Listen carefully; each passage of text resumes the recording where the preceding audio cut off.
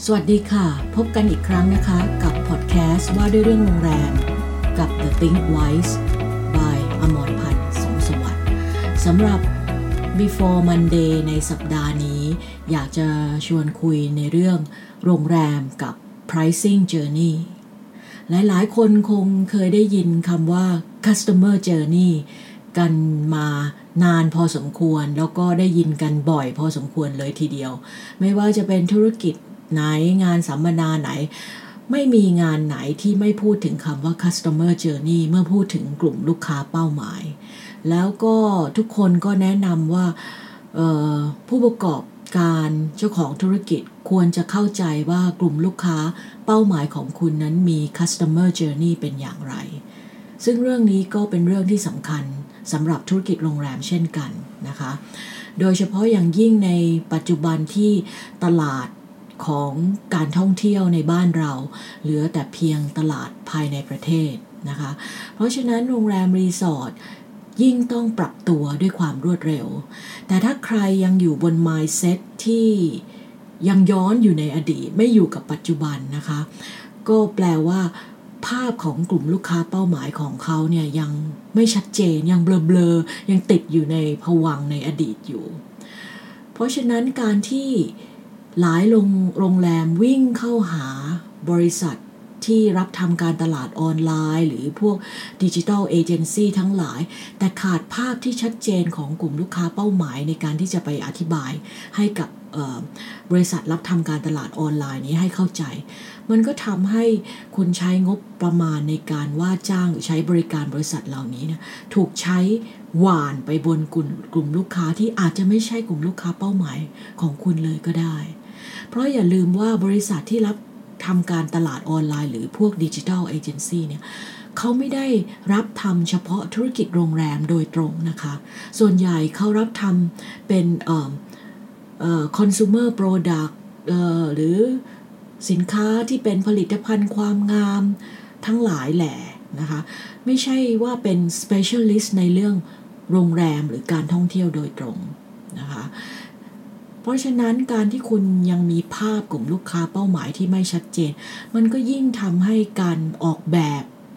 การทำการตลาดออนไลน์มันเพี้ยนไปจากกลุ่มเป้าหมายที่เหมาะสมกับโรงแรมของคุณเพราะฉะนั้นวันนี้เราจะไม่ได้พูดถึง customer journey แต่หัวเรื่องเนี่ยเราพูดกันว่าด้วยเรื่อง pricing journey นั่นแปลว่าเรากำลังชวนคุณมองดูอีกด้านหนึ่งของ customer journey ถ้า customer journey หมายถึงเส้นทางที่ลูกค้าเดินไปไม่ว่าจะเป็น explore compare แล้วก็ถึงจะ purchase ในขั้นตอนแต่ละขั้นตอนที่ลูกค้าเดินไปกว่าจะตัดสินใจจองห้องพักกับคุณถ้ามองในอีกด้านหนึ่งในเรื่อง pricing journey คือราคาที่ลูกค้าเจอในแต่ละขั้นแต่ละตอนเนี่ยคุณจะมองเห็นภาพที่ชัดเจนของโรงแรมของคุณมากขึ้นว่าที่ผ่านมานั้นคุณทำเหมาะสมหรือยังถูกต้องหรือยังใกล้เคียงความจริงหรือยังนะคะเราเริ่มมาจากการตอบคำถาม4ข้อนี้ก่อนนะคะข้อแรกลูกค้าหาคุณพบได้อย่างไรข้อ2ลูกค้าหาคุณพบจากช่องทางไหนข้อ3ลูกค้าเลือกใช้ช่องทางไหนในการสื่อสารกับคุณและข้อ4ลูกค้าเลือกใช้ช่องทางไหนในการจองห้องพักกับคุณนะคะ4คำถามนี้เมื่อคุณตอบได้เรียบร้อยแล้วให้ใส่ราคาห้องพักของคุณที่ลูกค้าเจอในแต่ละขั้นตอนเข้าไปคราวนี้ล่ะคุณก็จะเห็นภาพลางๆของ pricing journey ที่คุณวางเอาไว้ให้ลูกค้าเจอในแต่ละขั้นแต่ละตอนนะคะบางโรงแรมเลือกที่จะสร้าง pricing journey ด้วย positioning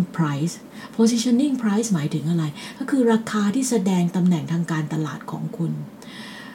หลายโรงแรมพอลูกค้า Google Search หาโรงแรมคุณเจอราคาที่เป็นราคาที่ไม่เคยได้ขายจริงหรือเป็นราคาหน้าบ้านราคา rack rate ราคา publish rate บางโรงแรมยังแสดงราคาเหล่านั้นอยู่เลยเพียงเพราะต้องการให้ลูกค้า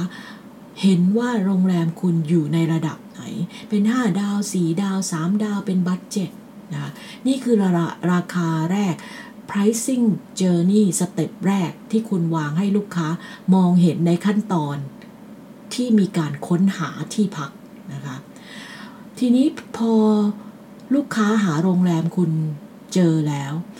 เขาก็ทำยังไงต่อล่ะเขาก็เริ่มหาช่องทางในการเปรียบเทียบโรงแรมของคุณกับโรงแรมอื่นอาจจะไม่ใช่โรงแรมที่อยู่ใน destination เดียวกับคุณก็ได้เขาอาจจะใช้ราคาเป็นตัวตัดสินเลยก็ได้เพราะเขามีงบประมาณในการท่องเที่ยวอยู่เท่านี้เขาก็ดูว่าเขาจะไปที่ไหนได้บ้างคราวนี้จาก positioning price เกิดเป็นอะไรเกิดเป็นราคาในขั้นตอนที่ลูกค้ากำลังเปรียบเทียบคุณโรงแรมคุณกับโรงแรมอื่นนั่นคือ perceived price หรือราคาที่ลูกค้ารับรู้แล้วราคาที่ลูกค้ารับรู้หรือ perceived price เนี่ยมาจากไหนตัวที่สะท้อนราคานี้ชัดเจนที่สุดก็คือการอ่านรีวิวของโรงแรมคุณผ่านทางช่องทางต่างๆแล้วนำรีวิวนั้นน่ะมาจับกับราคาที่ลูกค้าเคยหาคุณเจอในครั้งแรกบางคนก็รู้สึกว่าโอ้โหถ้ารีวิวออกมาขนาดนี้แล้วขายราคานี้ไม่ไหวแพงเกินไปแล้วก็เสี่ยงที่จะไปเจอประสบการณ์เช่นเดียวกับที่เขารีวิวงั้นลองเปลี่ยนไปที่อื่นดีกว่าเพราะฉะนั้นจากราคาที่คุณต้องการยืนยัน positioning ของคุณว่าอยู่ตรงไหนของตลาดจนมาถึงราคาที่เป็น perceived price ที่ลูกค้าเริ่มมีประสบการณ์จากการเห็นรีวิวของโรงแรมคุณเริ่มเห็นแพ็กเกจดีลโปรโมชั่นของคุณเอามาสมทบกันเขารับรู้โรงแรมคุณในแบบไหนนะคะเพราะฉะนั้นทำไมเราถึงอยากจะให้คุณย้อนกลับไปทำความเข้าใจถึงพฤติกรรมของกลุ่มลูกค้าเป้าหมายของคุณให้ชัดเจนแต่ละกลุ่มก่อนเพื่ออะไรเพื่อให้เข้าใจว่าเขามีพฤติกรรมอย่างไรปัจจัยอะไรเป็นตัวกระตุ้นที่มีผลต่อการตัดสินใจของเขาหรือการแสดงออกการกระทำของลูกค้านะคะแล้วคุณเอา2 อันนี้มาประกบกันนะคะ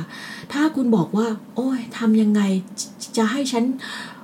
พูดถึงคำจำกัดความของลูกค้าเป้าหมายยังไงให้คุณถึงจะเข้าใจคุณอาจจะลองสมมุติตัวคุณเองก็ได้ว่าสมมุติคุณอยากจะไปเที่ยวที่ใดที่หนึ่งในประเทศไทยคุณเริ่มจากตรงไหนให้คุณอธิบายคำจำกัดความคาแรคเตอร์ของตัวคุณก่อนนะคะคุณเป็นโซโล่ทราเวลเลอร์คุณเป็นไปเที่ยวแบบครอบครัวไปเที่ยวกับสามีหรือภรรยาคุณไปแบบ2 คนคู่รักไปแบบไหนหรือเดินทางพร้อมกับสัตว์เลี้ยงคุณให้คำจำกัดความคาแรคเตอร์ของตัวคุณเองก่อนว่าเป็นอย่างไรเสร็จแล้วก็เริ่มเข้ากระบวนการที่บอกว่า customer journey นั่นน่ะ explore compare ไปจนถึงจองห้องพักขั้นตอนเหล่านี้คุณทำอะไรบ้างแล้วในแต่ละขั้นตอนที่คุณทำค้นหาอ่านรีวิวเปรียบเทียบดีลบนหน้าเว็บที่เขารีวิวการท่องเที่ยวเข้าไปอ่านรีวิวบน OTA หรือเข้าไปดูใน TripAdvisor แล้วแต่อะไรก็ตามใส่ราคาเข้าไปด้วยคุณก็จะเห็นภาพว่าคนที่มีลักษณะคาแรคเตอร์คล้ายๆกับคุณเขาอาจจะมีพฤติกรรมคล้ายๆหรือใกล้เคียงกับคุณก็ได้ในการเลือกจองห้องพักแล้วราคาของโรงแรมคุณที่วางไว้ในแต่ละขั้นตอนที่ลูกค้าค้นหาเปรียบเทียบแล้วก็จองห้องพักคุณมีราคาอะไรบ้างลองแจกจ่ายให้เพื่อนคุณที่มีคาแรคเตอร์แตกต่างกันก็ได้แล้วลองเอาสิ่งเหล่านั้นมาเปรียบเทียบกันคุณจะเห็นชัดเจนเลยว่า pricing journey ของคุณค่อนข้างจะสับสนเลยทีเดียวเพราะฉะนั้นไม่แปลกใจเลยทำไมลูกค้าถึงสับสนไปด้วยนะคะสุดท้ายที่อยากจะฝากไว้ก่อนจบสำหรับ Before Monday ในสัปดาห์นี้ก็คือว่าเวลาที่เราจะวิเคราะห์อะไรก็ตามเนี่ยขอให้มองหลายๆด้านนะคะการเลือกที่จะวิ่งหาพวกดิจิทัลเอเจนซี่หรือบริษัทรับทำการตลาดออนไลน์หรือแม้กระทั่งไปเข้าคลาสอบรมการตลาดออนไลน์อะไรก็ตามขอให้ตั้งหลักไปพร้อมกับข้อมูลของโรงแรมคุณให้แม่นยำโดยเฉพาะเรื่อง กลุ่มลูกค้าเป้าหมายต้องชัดเจนที่สุดนะคะก่อนที่จะไปหาบริษัทเหล่านี้ขอให้ทุกคนเข้มแข็งรักษาสุขภาพให้แข็งแรงแล้วก็ขอให้ทุกคนโชคดีนะคะสำหรับ Before Monday ในสัปดาห์นี้ต้องขอบคุณที่ติดตามรับฟังแล้วก็ลาไปก่อนนะคะสวัสดีค่ะ